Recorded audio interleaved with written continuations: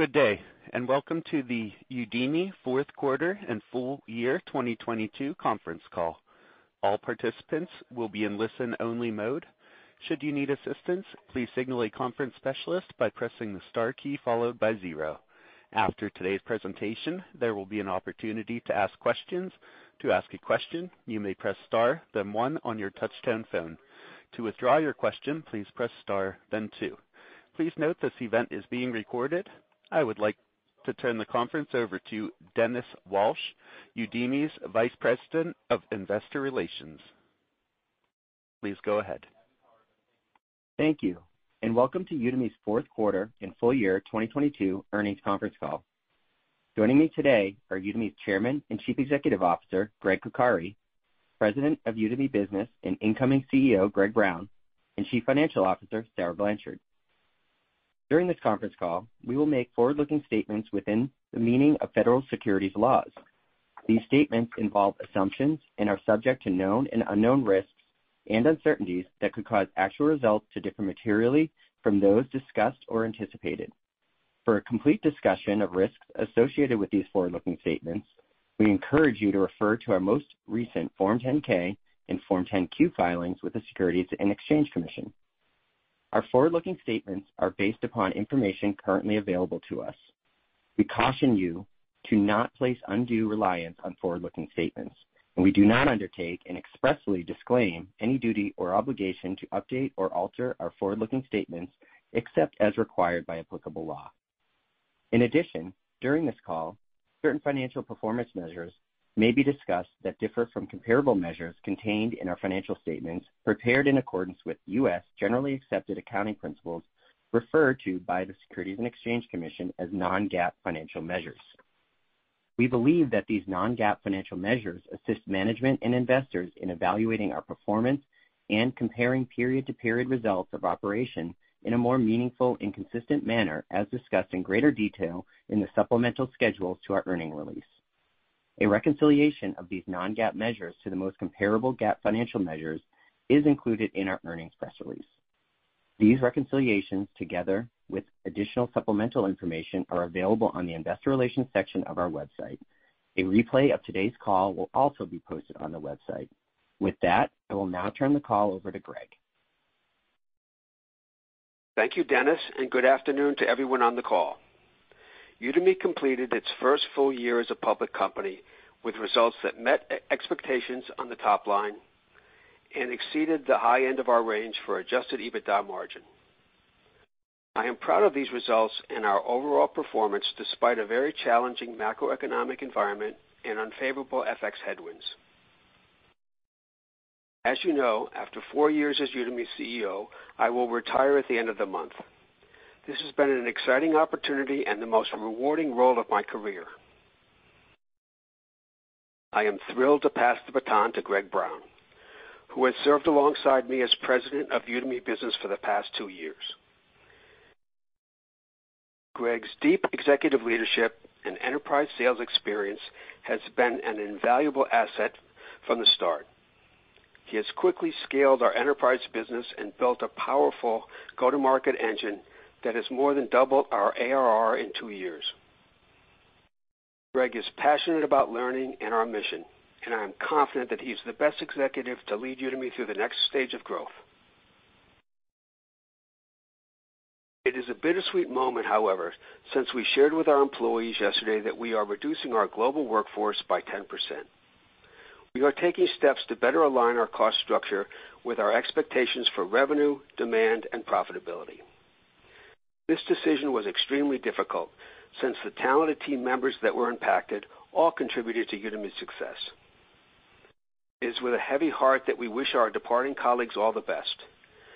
We are committed to supporting them as they transition to their next opportunity. Looking ahead, we believe this action positions us well to balance growth and margin expansion in a challenging environment. Going forward, the company is in good hands with Greg and the rest of the Udemy leadership team, as I plan to stay on for a year as an advisor to support a seamless transition. Since this is my last call, I want to send a warm thank you to the analyst and investor community that supported me, Udemy and our entire team as we took the company public, our customers and learners around the world for choosing Udemy as their learning platform, our instructors for creating the impactful content that sets our company apart, and finally, to my colleagues at Udemy for your hard work in advancing our mission and building this great business. With that, I'll now turn the call over to Udemy's next CEO, Greg Brown. Thank you, Greg. I'm tremendously grateful for your leadership and for entrusting me to run Udemy Business for these past 2 years. It's been an opportunity of a lifetime, and I'm honored to step into the CEO role. Greg leaves behind an amazing legacy, which I'm excited to build upon. He set Udemy on a clear path for long-term sustainable growth, and his accomplishments allow me to assume the CEO role with the company already positioned as a global leader. Under Greg's leadership, we grew revenue by nearly 180%. We accelerated the growth of Udemy Business and delivered strong net dollar retention. We built an exceptional leadership team and talented global workforce. And we successfully took the company public in 2021. I think we can all agree that Greg truly earned this retirement. Thank you for your service, mentorship, and guidance, Greg. We wish you all the very best. As a final point on the transition, we're fortunate to have a strong leader like Stephanie Stapleton Sudbury take the reins as president of Udemy Business. Stephanie was identified long ago as my successor, and during her time leading our customer success team, she helped shape Udemy Business's product, customer, and go-to-market strategy. She had solid relationships with our largest customers and is directly responsible for consistently driving our best-in-class retention and understands our customers' needs better than anyone. I'm extremely confident in Stephanie's ability to take Udemy Business to the next level. Now, I wanted to take a moment to touch on some of the trends we're seeing in our business and set the stage for 2023. The Udemy Business segment continues to be our main growth engine, and our pipeline for new business is strong. We're encouraged by the continued strength of that business, which is supported by an accelerating shift from offline to online skills development. Companies everywhere are looking for more efficient and timely ways to reskill and upskill their employees. Udemy provides a solution that enables customers to stay ahead of the pace of change driven by advancements in technology, while also investing in retaining their best talent and increasing productivity. To illustrate this point, a recent study conducted by IDC confirmed that Udemy Business customers experience meaningful business gains, while also realizing platform costs and hiring efficiencies. Study participants reported a nearly 5x increase in upskilled employees, approximately 30% higher productivity, and significant hiring and recruiting cost savings. In this environment, we are also benefiting from vendor consolidation that is happening as companies tighten their budgets. Udemy offers the most comprehensive learning solution, allowing customers to reduce their vendor load and costs. Our broad, high quality, and fresh content is a distinct competitive advantage. As you've heard from us before, our solution also drives higher learning engagement. This improves stickiness as our customers frequently use employee adoption and engagement as key metrics to validate their training and education budgets. To that point, we recently closed a multi-year deal with Capgemini, a global technology services company. Capgemini chose Udemy Business as its learning content partner, primarily to support the launch of their new Capgemini Engineering and Industry Academies. Udemy was selected for the breadth and depth of our content collection and the flexibility with which we could meet their content needs for cutting-edge business and technical skills. Our speed to market and agility, due to the marketplace model, were the key reasons we were chosen. The partnership and services we offer and our strategic customer success approach were also influential in establishing this scaled enterprise contract and ensuring the successful rollout of Udemy Business at Capgemini. We continue to see a trend of longer contract lengths materializing, particularly with our larger customers. In fact, quarterly revenue for multi-year deals increased 129% year over year and now accounts for over 42% of Udemy Business revenue. That being said, we're not immune to the macroeconomic impacts. We did experience some elongated sales cycles as customers are taking more time to closely assess their vendor options and to make budgetary decisions. We first saw this from our smaller customers in Q3, but by the second half of Q4, we started to see the same trend emerge with larger customers. We expect customers to continue to leverage Udemy, just at a slower pace over the near term. On the consumer side of the business, we continue to attract instructors to our platform who are producing a massive amount of high-quality, fresh content to our marketplace, the best of which is curated into our Udemy Business Catalog. More than 80% of our total revenue comes from courses that are accessible on both our marketplace and the Udemy Business Catalog. That means the majority of our revenue comes from exclusive content. We now have more than 200,000 courses available on our marketplace, with more than 4,700 new courses added on average each month. The speed in which new content is created for our marketplace provides us with a competitive advantage over others in our space that use a traditional publisher model. A great example of this is that we now have more than 150 courses available on ChatGPT, which just launched 2 months ago and has become the fastest-growing search term on both Udemy Business and our marketplace. Of those courses, nearly 20% are non-English, and 11 have been approved and added to the Udemy Business Catalog thus far. To date, we've only seen 1 course published by our competitors. Before I turn the call over to Sarah, I wanted to set the stage for 2023 by sharing our strategic priorities for the year. Although it may be a challenging year, there are many trends that we expect will be favorable for Udemy, including the continued shift from offline to online, increasing digital transformation, greater work-from-home flexibility, and renewed investment in continuous skill development for workforces. With all that in mind, Udemy's 2023 strategic priorities include: 1, establishing Udemy as the platform of choice for professional learners and increasing skill development through new learning modalities. We plan to continue partnering with our instructors to launch more immersive, hands-on learning experiences. We will also leverage AI to create more engaging, personalized learning experiences and help instructors maximize the value and quality of their content on the platform. 2, introducing validation of skills acquisition through badging and professional certification. To support Udemy learners in advancing their careers and to help companies assess existing talent, we are partnering with major technology companies to develop professional badges and certifications as an official endorsement that a learner has demonstrated acquisition of the required skills. 3, accelerating global scale of the business outside of the United States.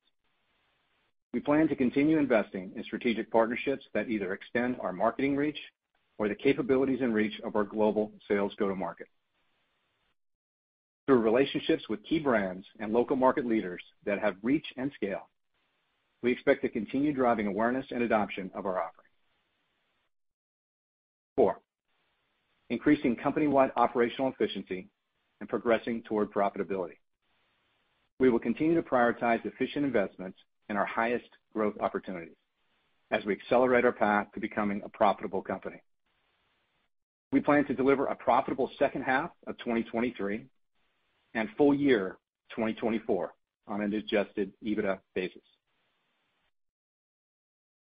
As you can see, it's going to be a busy year for Udemy, and I'm optimistic about the future of this company. The opportunity available to us is massive, well beyond 2023. I look forward to leading the company as its new CEO, and I'm committed to delivering long-term sustainable growth and building shareholder value over time. Now, I'll turn the call over to Sarah for a financial review and outlook. Thank you, Greg. We had a solid quarter and end of the year considering the current macro backdrop. Total fourth quarter revenue increased 22% year-over-year to $165 million, and for the full year, revenue increased 22% to $629 million, both of which were within our guidance range, including the negative impact of FX. Since nearly 60% of our revenue is from outside of the U.S., the year-over-year increase in total revenue includes a negative impact of 4 percentage points from changes in FX rates in both Q4 and the full year. We also exceeded the high end of our Q4 and full year 2022 adjusted EBITDA margin guidance ranges as we continue to focus on operational efficiencies and driving toward profitability. Q4 revenue growth was driven by the strength of Udemy Business. The segment accounted for 50% of total full-year revenue for the first time, well ahead of the goal we set at the time of our IPO. That being said, we did experience some elongating sales cycles, pushing some deals into Q1. At the same time, the consumer marketplace remains healthy. Although segment revenue was down year-over-year in Q4, driven by the negative impact of FX, Udemy's marketplace continues to produce a steady source for organic leads and serves as a powerful content creation engine that provides fresh, high-quality courses that ultimately feed the Udemy Business content library. As we move down the P&L, note that all financial metrics are non-GAAP unless stated otherwise. I will keep my remarks focused on the fourth quarter results. Our news release, which can be found in our investor relations website, includes the financial tables with results for the 3 and 12-month periods ended December 31st, 2022. Q4 gross profit was $94 million, up 29% year-over-year. Gross margin was 57%, a 320 basis point improvement from Q4 of 2021, driven by the continued revenue mix shift to Udemy Business, since content costs as a percent of revenue are lower for that segment. Total operating expense was $119 million, or 72% of revenue, compared to 75% in Q4 of last year, as we continue to focus on driving company-wide operational efficiency. Within OpEx, sales and marketing expenses were 47% of total revenue, compared to 50% for the same quarter last year. We typically experience some seasonality during the fourth quarter when we ramp up our marketing investments around Black Friday.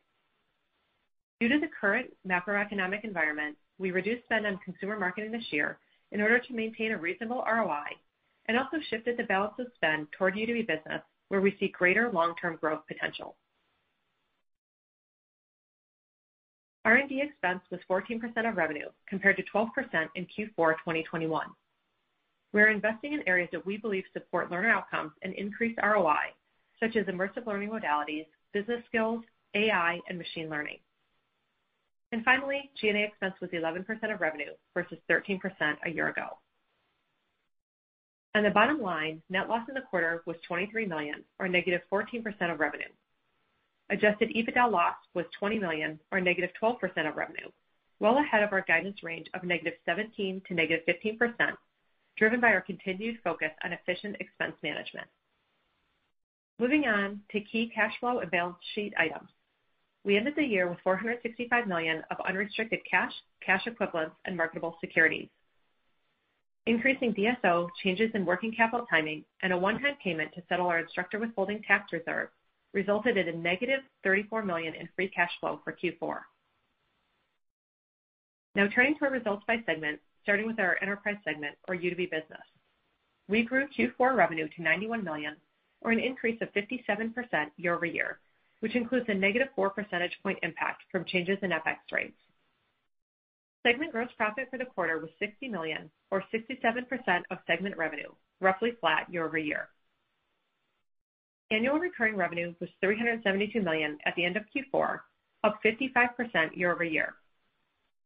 We saw a bit of a deceleration in ARR growth, primarily due to the reasons Greg outlined earlier, but ended the quarter with nearly 14,000 Udemy Business customers, up 32% from a year ago. We continue to see strong adoption and retention across all geographies, particularly with larger companies, but that is being somewhat offset by softness with smaller businesses and elongating sales cycles. In many cases, we are landing with meaningfully higher deal sizes and contract lengths, and continue to gain traction with our newer products, Udemy Business Pro and Cohort Learning. Those trends impacted our customer retention, resulting in Q4 Udemy Business net dollar retention rate of 115%, or a 200 basis point decrease from the prior quarter. However, net dollar retention for our Udemy Business large customers, or those with at least 1,000 employees, was 123%, which was flat with the prior quarter. Not only are we seeing solid retention of our existing customers, but those larger customers are looking for the most efficient solutions to partner with to achieve their long-term company-wide learning and development goals, which is driving an increase in seat expansion and contract length. Turning to our consumer segment, although Q4 revenue was $75 million, or down 4% year-over-year, that includes a negative 5 percentage point impact from FX. Taking the FX impact into consideration, it is encouraging to see the continued resilience of our marketplace, even in this challenging environment. Segment gross profit was $37 million, or 50% of segment revenue, approximately 240 basis points higher than in Q4 2021.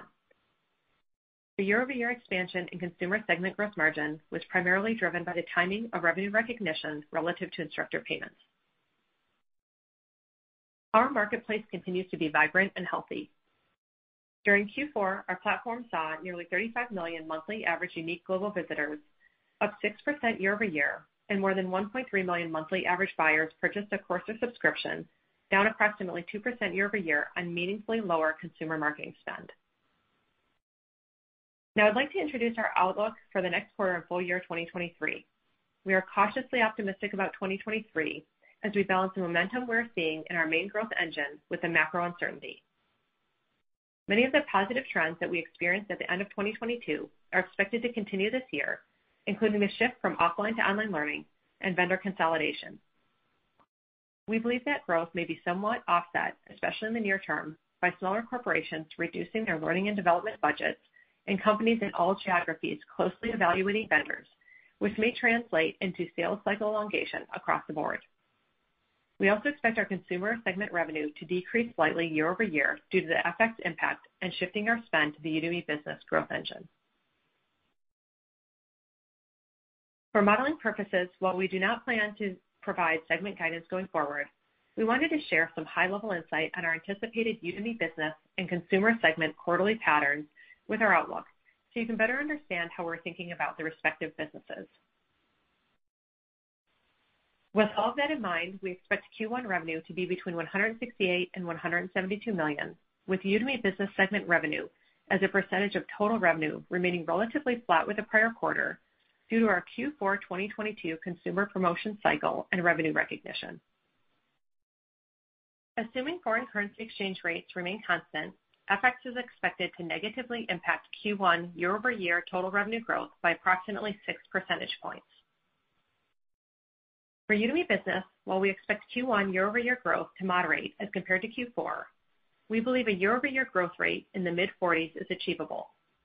For the rest of the year, while Udemy Business's growth may slow a bit, we believe that we can sustain mid-30s year-over-year growth each quarter, including the negative impact of FX and continued macroeconomic pressure.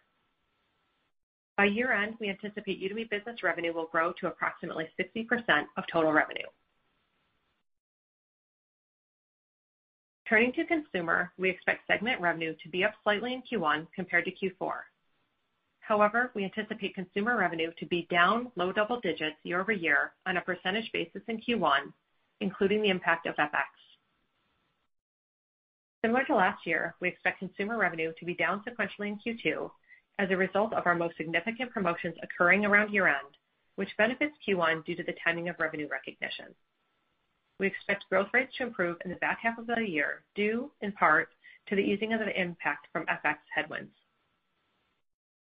Taking all of that into consideration, for the full year 2023, we expect revenue to be between $700 and $730 million, or 14% year-over-year growth at the midpoint, including an estimated 3 percentage point negative impact from FX.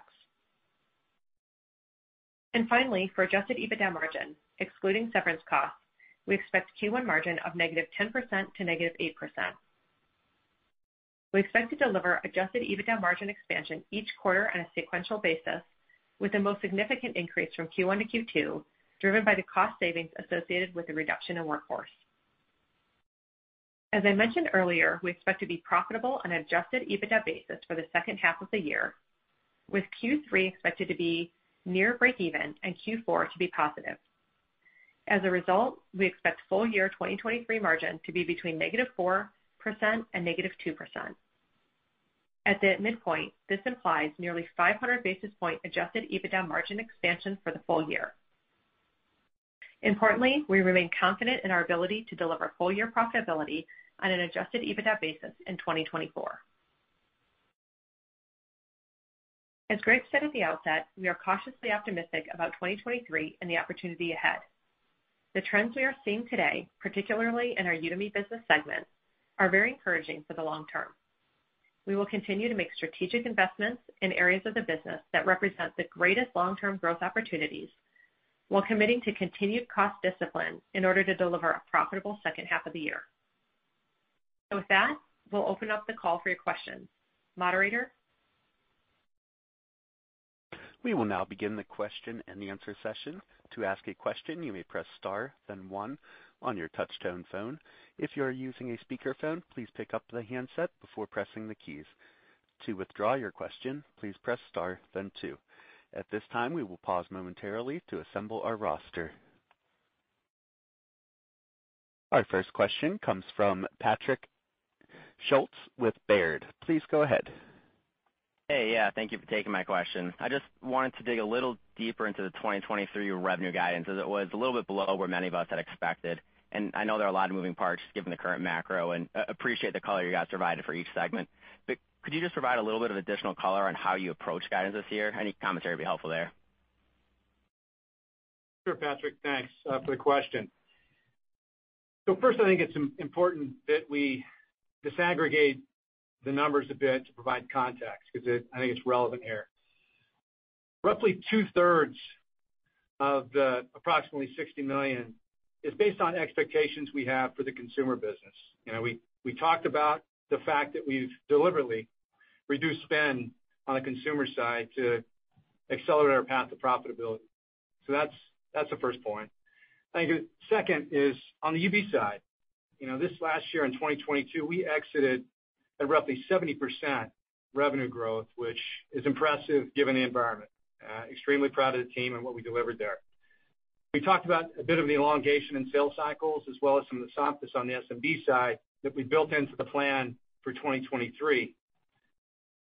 But that said, we're still projecting mid-30s growth at an exit of nearly $500 million in ARR, with 60% of our revenue being generated by the Udemy Business side of the house. So, you know, we're definitely cautiously optimistic for the year, but also feel like what we're going to deliver is material and significant based on the economic climate we're facing. Sarah, I don't know if there's anything you want to add. I think that's right. I think the only thing I would add is, you know, we do anticipate continued pressure from FX throughout the year. So, you know, more of the same, you know, challenging macro headwinds. But again, as Greg said, you know, UB still, you know, growing at mid-30s at this scale in this environment. You know, we're cautiously optimistic that we can not only deliver that, but if in the back half things ease up a little bit, you know, we'll be in a good position to take advantage of it. Okay. Yeah, appreciate the color there. And just a quick follow-up question, and I know you spent some time during your Analyst Day in the fall discussing the international opportunities, with partnerships being an important part to this. Can you just talk about how this has progressed in recent months in light of the macro, and maybe what your expectations are for 2023? Yeah, good question as well, Patrick. So, investment in international expansion via partnerships as well as organic is one of our top areas of focus and priorities for the year. We continue to be encouraged by the progress we're seeing out of our partnerships via new ventures in Vietnam, Korea, and China. We're not breaking out revenue or guidance at this point for that segment of the business, but I can assure you that the acceleration is impressive, and we're excited about the prospects and potential this year, and we're going to continue to invest in these areas. Latin America as well. Very excited about what we're seeing of our partners in Brazil, Mexico, and the region at large, and will also be a continued area of investment. So, you know, all said, you know, excited about the prospects and potential. And we've talked a bit about Amazon in the past, and we continue to make really good progress with them as a strategic partner on a global basis, and expect to be able to shed a little bit more light in the announcements to come with respect to how that partnership is evolving. Great. Thanks for the question. Our next question comes from Brett Knoblauch with Cantor Fitzgerald. Please go ahead. Perfect. Hi, guys. Thanks for taking my questions. And Greg, congrats on the retirement. Hope you enjoy it.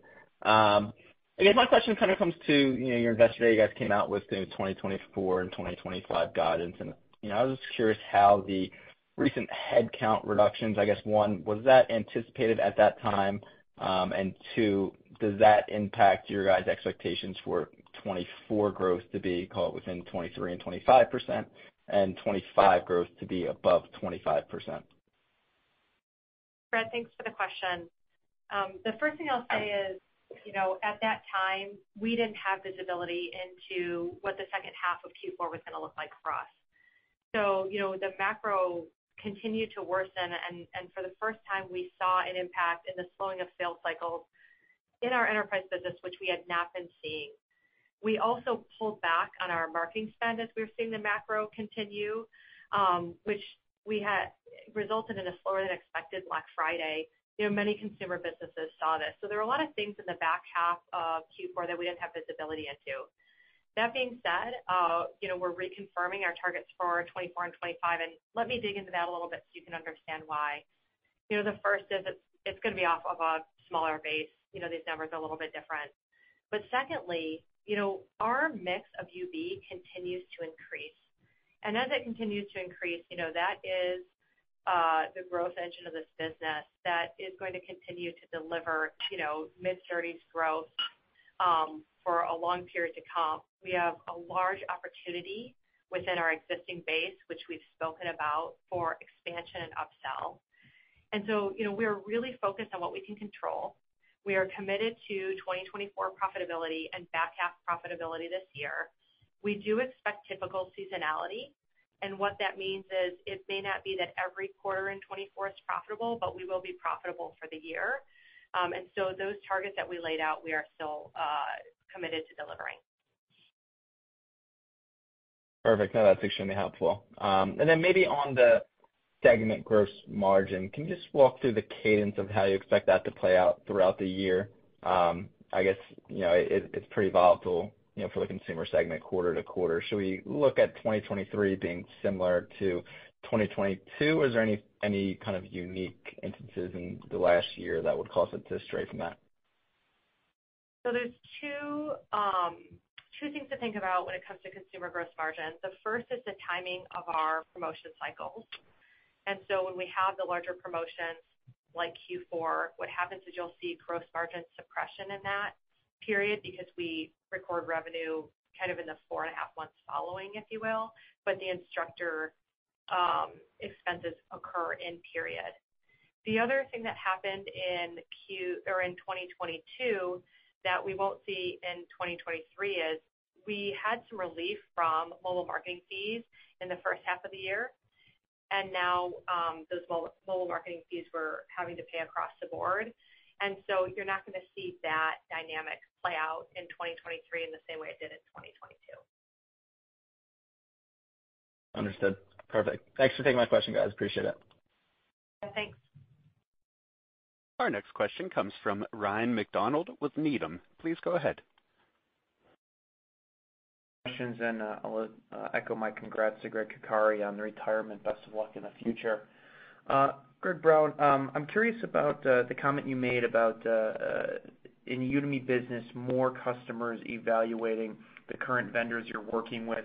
And perhaps you can talk about how you feel like you're positioned to benefit from a consolidation trend there, and to the extent you have it, what win rates have looked like in those sort of conversations thus far. All right, thanks for the question.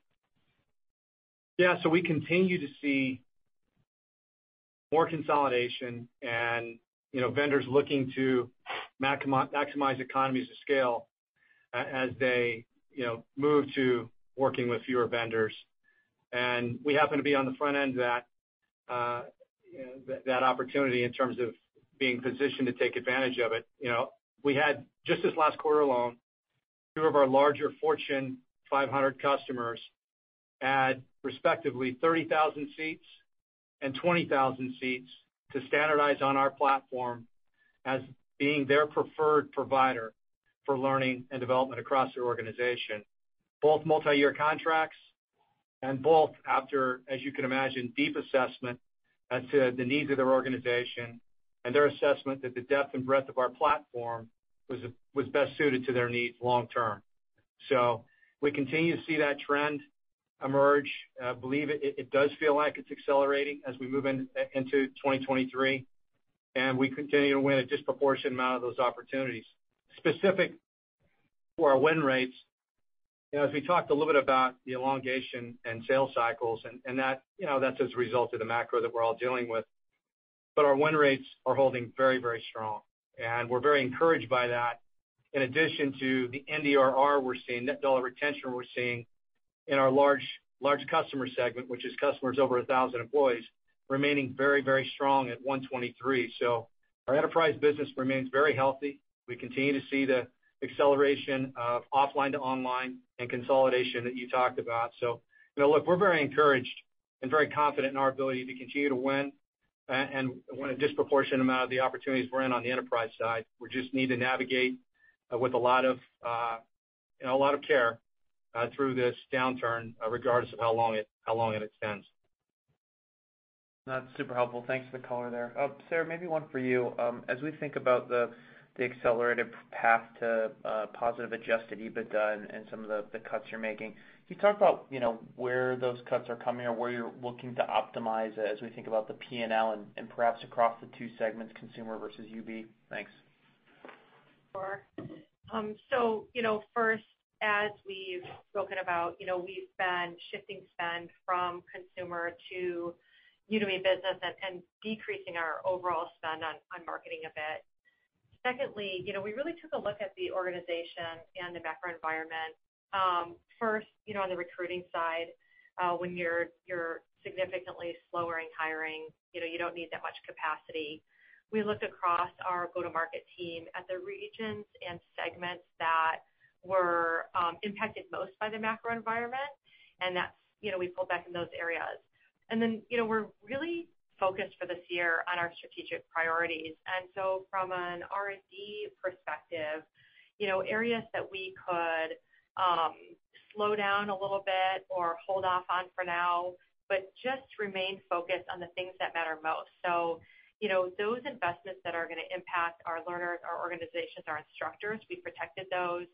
We're focused on the platform and all methods of learning, improving our tools for instructors. So really harnessing that global instructor population that we have and allowing them to continue to build their businesses better and faster. Doubling down on leadership development and cohort learning is important for us, and increased personalization. So, we took our time, we looked at the business and the things that are most important for us to deliver. We're very focused on that. And we, reduced areas that were going to be very inefficient to operate in or we just didn't need the capacity. Appreciate the color there. Thanks for taking my questions. Right. Our next question comes from Stephen Sheldon with William Blair. Please go ahead. Hey, thanks. I wanted to ask, I guess, a two-part question about ChatGPT. Curious what learner engagement has looked like with the 150 courses you have out there right now, and maybe just, I guess, how do you think about the potential impact to your business and the potential to integrate this type of technology into what you're offering? Just curious on those two fronts. Thanks for the question, Stephen. Yeah, so with respect to ChatGPT and what we're seeing on our platform, as I mentioned, we've got over 150 courses on the platform. 11 of those courses have through ratings and reviews and curation been moved into our Udemy Business catalog. And a number of those courses have over 100 reviews and over a 4.2 rating, which is our minimum threshold. And so all of those courses have that rating or above. So anyway, we're seeing very strong uptick and momentum with respect to ChatGPT. As we mentioned, it's the most widely searched term right now on both platforms. So we're very encouraged, by the traction and our ability through our marketplace to monetize.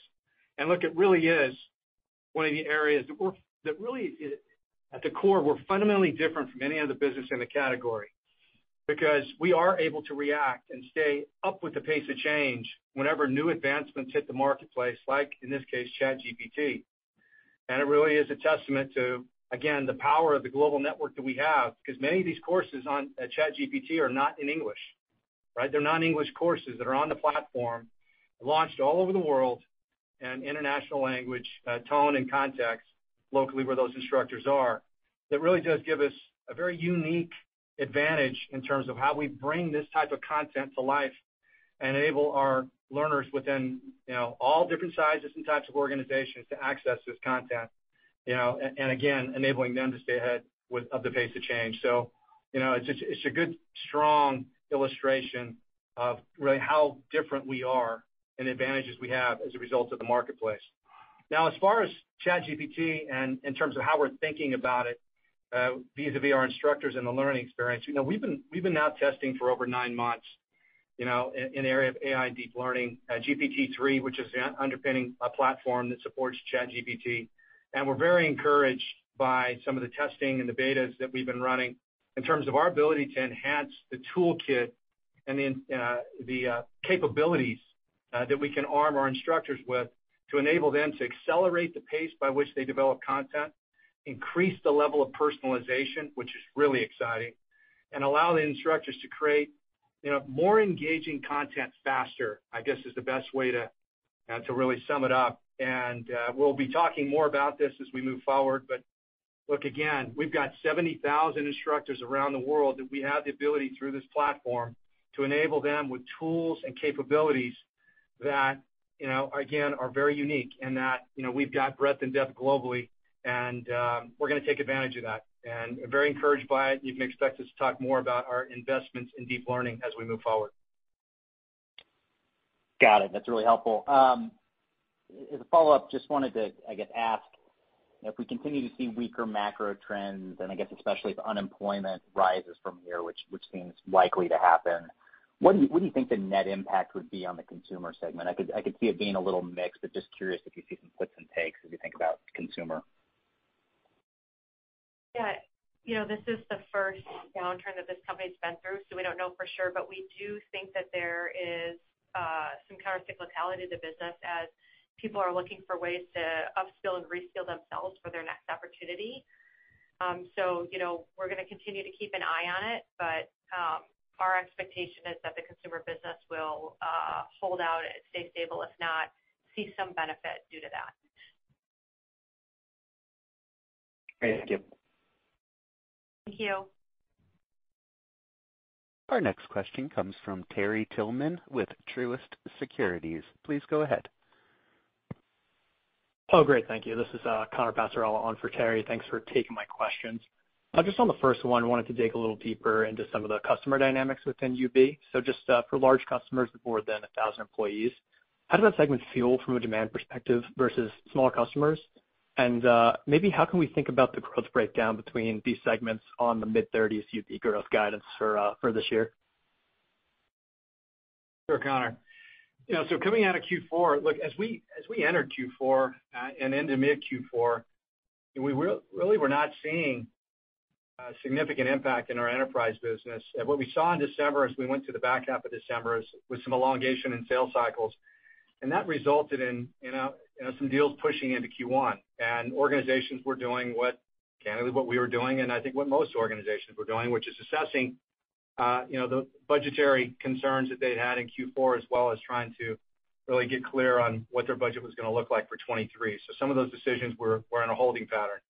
We are starting to see some of the those decisions free up, and some of the budgets starting to be allocated in Q1. We're encouraged by what we're seeing early Q1, but still a long way to go.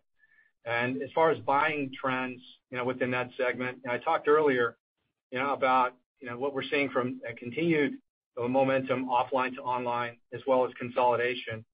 But we're also seeing that as I'm engaging with CLOs, what they're telling me and us is that they're not pulling back on their allocation or budget per employee. They may have in some cases reduced their workforce, so maybe not as many employees, But for most of them, it's as important now, if not more important, to continue to invest in the skilling, be it upskilling or reskilling of their employees, to enable them as an organization to reach their strategic imperatives and outcomes as they're navigating the way through this downturn. And so, as much as we have seen some budgets constrict and go into a bit of a holding pattern, what we're hearing is those budgets for the year on a per employee basis we're not seeing significant degradation. So it does give us confidence in our enterprise business as we move into 2023. I don't know, Sarah, if there's anything you wanted to add to that. I think that was well said. Thank you. Okay, perfect. Yeah, that's really helpful. Maybe just as a quick follow-up on the new product side, how has the rollout of the learning assessments been going, and maybe if there's any important customer feedback you've had here. I really appreciate the time, guys. Thank you. Yeah, you got it. Very encouraged. Some of these upsells that I mentioned do include our Udemy Pro, immersive learning capability product, and so very encouraged about what we're seeing. And most larger organizations are moving with a sequenced deployment, phased deployment, if you will. And those initial phased deployments, we're seeing very, very good signs and very good uptick, adoption, and outcomes in line with expectations. So, very encouraged. And again, the breadth of our platform, really does give us a unique position in the marketplace in that we've got immersive learning capability and our Leadership Academy coupled with our market-leading on-demand library that is unique. And so, we're taking advantage of that, and our customers are surely taking advantage of it as well. I would just add to that, we've spoken about our customer success team and how we really partner with our customers to help them roll out these new features and capabilities and get their teams engaged and see that adoption so that they're able to get the ROI from the dollars that they're spending with us. And so, there's a lot to be said about having this broad platform, this great content, but very importantly also, we do partner with them to ensure that they're seeing that uptick and that success.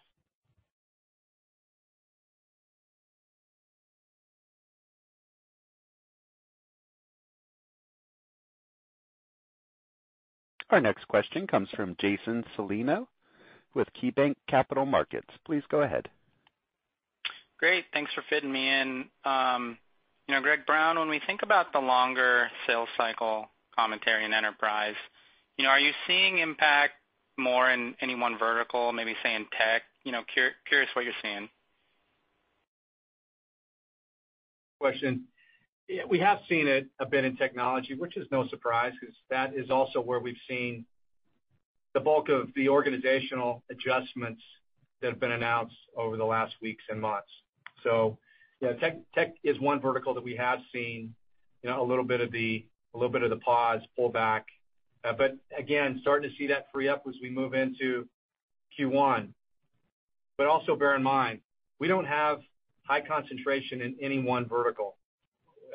We've got, if you look at the executive advisory council or boards that we have and the areas by which, we're demonstrating very strong and deep ability to drive organizational, upskilling and reskilling on a global basis. There's no one concentration in tech. We do very, very well in financial services, I mentioned earlier, as well as professional services, consulting, healthcare, retail, and so on and so forth. So it does play to our advantage in that, if any one sector does start to see softness is more impacted than other sectors, we do have the ability, to tilt in other directions without really losing a step. But, initially the tech vertical was a vertical that we did see some pullback. Great. Thank you. No, that's helpful. And then Sarah, getting to EBITDA profitability sooner, seems like the prudent decision now, especially in ed tech. I'm curious, what type of flexibility have you built in case some of these top line business trends maybe potentially, deteriorate further? Thanks. Yeah, thanks, Jason. So I think, the macro environment, Q4, we really did see a pretty significant deceleration and elongating of sales cycles, and we do expect that to continue. At the same time, as Greg said, things do look like they're loosening up a little bit. We feel really good about the balance that we have laid out as far as, confident in our ability to deliver profitability in the second half, even with continued macroeconomic pressure, and at the same time being thoughtful about the ability to also step in and put our foot on the gas should things open up and take advantage of the opportunity. So it's a very balanced approach.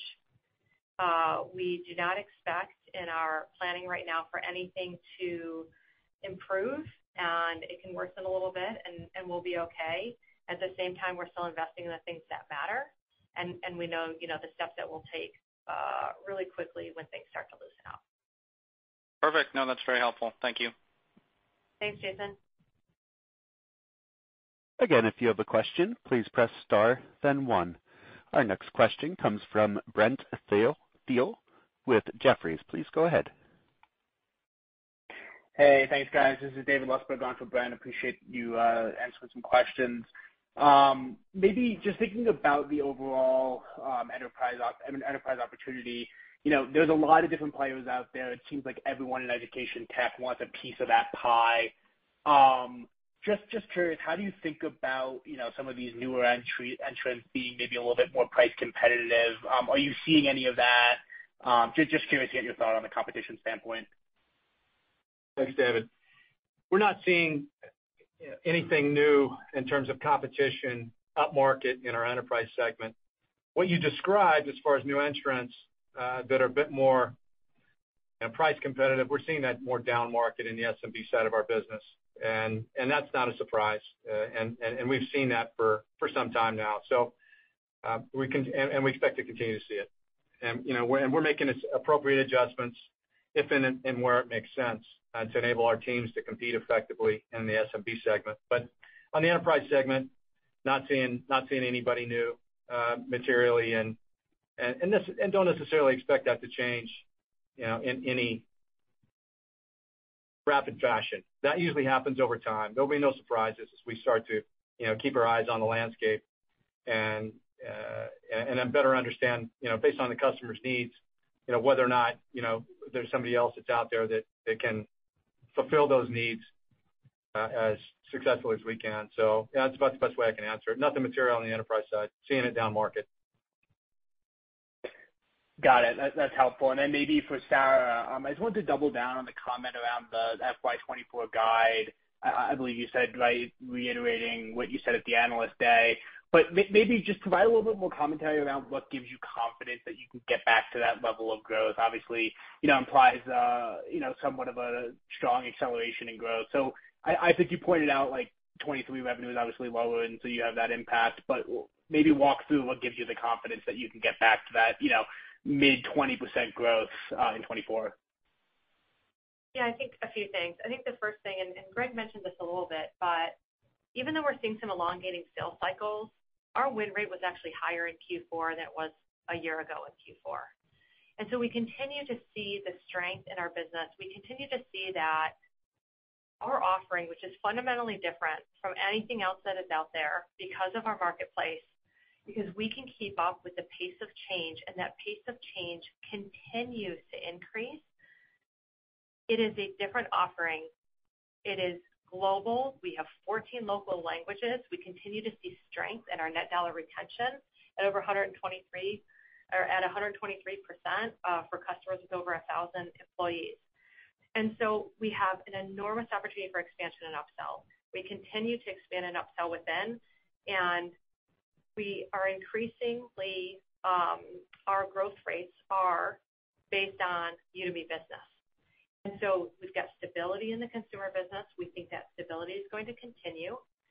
We are very focused on what we can control, and the things that we're investing in are going to continue to drive increasing engagement and retention and improved unit economics, and all of that's going to result in top-line growth. So, we feel really good about the targets that we put out there.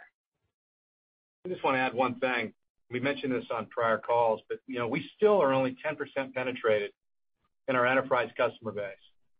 And our team, as Sarah just mentioned, and I mentioned earlier, our win rates are increasing. Coupled with the trend of consolidation within these larger enterprises gives us a lot of confidence that we've got a lot of runway in our enterprise segment. At the same time, we're adding new enterprise customers every quarter. They give us more opportunity to expand and grow. So, we very much believe we're on the front end of a massive opportunity on the enterprise side of our business, holistically our business, specific to the question on the enterprise side. And we've got the right platform and the right team to go take advantage of it. The other thing I would add, and we've spoken about this a little bit as well, is continued traction that we see in Udemy Business Pro and our cohort-based leadership offering. That's additional growth that we can take advantage of within existing customers and new customers. Really helpful. Appreciate the color, guys. Thank you. You got it. Our last question is from Tom Singlehurst with Citi. Please go ahead. Yeah. Good evening. It's Tom here from Citi. Thanks for taking the question. Actually, just a couple of quick ones, if that's okay. First one, that weakness in the sort of enterprise pipeline, so the elongation of the sales process. Can you just give us a sense of whether there is a sort of geographic sort of nuance to that? I know some of the other companies exposed to enterprise sort of L&D budgets have singled out the UK as a market that's been weaker than the US, for example. So any color on that would be great. And then I've got a follow-up, if that's okay. Sure, Tom. So let me make sure that, and I want to answer the question in two parts of it, but make sure you understand that our pipeline on the enterprise side is actually very strong. Right? We feel very good about the pipeline. We felt good about the pipeline in Q4. What we saw was some of these opportunities slide into Q1. And we feel very, very good about the strength of our pipeline in Q1, as well as what we're seeing for Q2. That being said, yeah, the decisions that organizations were making in Q4 to hold on buying decisions while they better understood the macro as it related to their business and carrying that forward a bit into Q1 before they were able to lock their budgets in for 2023 is not unlike anything that, we're doing the same thing. And I think, as I've spoken with a lot of CLOs within our larger organizations, that same motion is happening across the landscape. And so what we're not seeing anything different than we didn't see in Q4. And to your question around geography and segments, our EMEA business, I know a lot of organizations have talked about softening with respect to the geopolitical, issues that EMEA has faced, as well as the macroeconomic conditions. Our EMEA business and our team, I can't say enough about our team over there, and our business continues to remain very strong, vibrant, and healthy in EMEA, as it does in Asia Pacific and Latin America and around the world. So no, we're not seeing any one segment or any one region more negatively impacted than another. I would say our most mature business is North America on the enterprise side. So if anything, we're seeing a little bit of that slowness and hesitation on the tech side of the enterprise customers, as we talked about earlier, in North America. But and I think, as Sarah just mentioned, we are starting to see real positive signs of some of that loosening up and decisions being made and deals getting done. So encouraged by that early movement in Q1. So all to say, no geographic call out, and feel very good about our enterprise business as we move into the year. That's great. And the second question is around the cash balance and, I suppose, use of capital. I mean, you guys obviously have a lot of flexibility there. I presume sort of private multiples are coming down. I'm just interested in whether there's any appetite on your behalf to be more active with regard to M&A and maybe try and take advantage of the current environment to maybe add a little bit of inorganic growth to what you're doing organically. Yeah, that's a good question, astute question. We do expect there to be further consolidation in the category, as well as, we are looking at opportunities to do exactly as you mentioned, potentially layer in some technology or capability that, we believe would give us leverage. And there's a few different areas that we're looking at right now. Not at liberty to go into those specific areas, but without question, we're going to be opportunistic as we progress throughout the year and expect there to be opportunities for us to do just that. Sarah, I don't know if there's anything you'd like to add. Yeah, I think that's exactly right. And I would say, some of the multiples have come down some. They're maybe not quite where we want them to be yet, but we think that that's going to continue. And so, we're actively looking at different opportunities that might make sense for us, but we're not quite there yet. That's very clear. Thank you. Thanks, Tom. This concludes our question and answer session. I would like to turn the conference back over to Mr. Coccari for any closing remarks. I want to thank everyone for joining today. It's been a pleasure getting to know all of you. We thank you for your continued support of the company. I hope our paths cross again sometime. Have a good afternoon. The conference is now concluded. Thank you for attending today's presentation. You may now disconnect.